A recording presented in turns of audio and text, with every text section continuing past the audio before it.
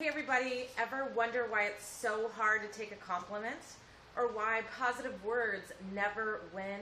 Stay tuned. Here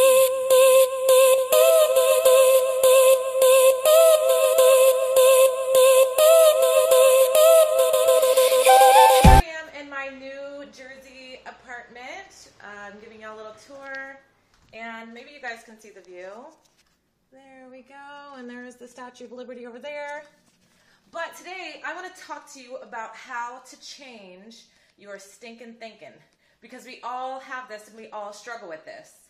But I was reading this book called Start by Jon Acuff, and it had just kind of a part of it that really spoke to me. And it talks about how when you receive a compliment and how you might struggle receiving a compliment, but we're quick to accept the insults. So, for example, say you have just something that happens in life that's super awesome, or you're having a really great day. Maybe you got a job promotion at work, or congratulated for an achievement.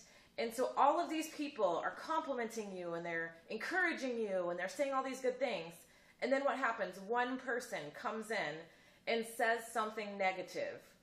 And immediately, all of that excitement, all of that joy is stolen by that one person's negative comment versus the hundreds of other positive comments that you got throughout the day. So he calls it critics math.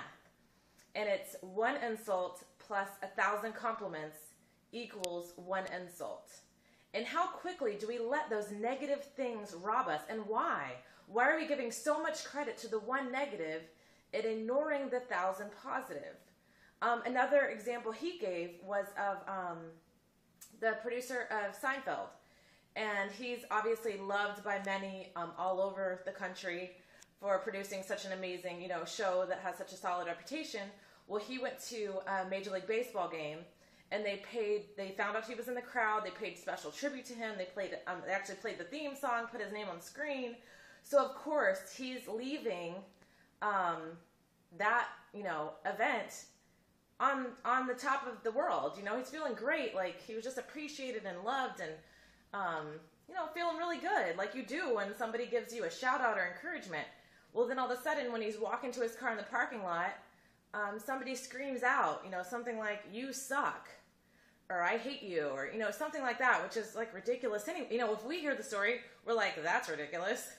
But when you experience it, what happens? For the next 2-3 days, that's all you think about is like, why does that guy think I suck? And man, what did I do? And what could I have done better? And what did I do wrong? And then all of a sudden you're in this whirlwind of thoughts and negative thoughts and dwelling on this one guy, and and it just tears you down. I know I do that all the time.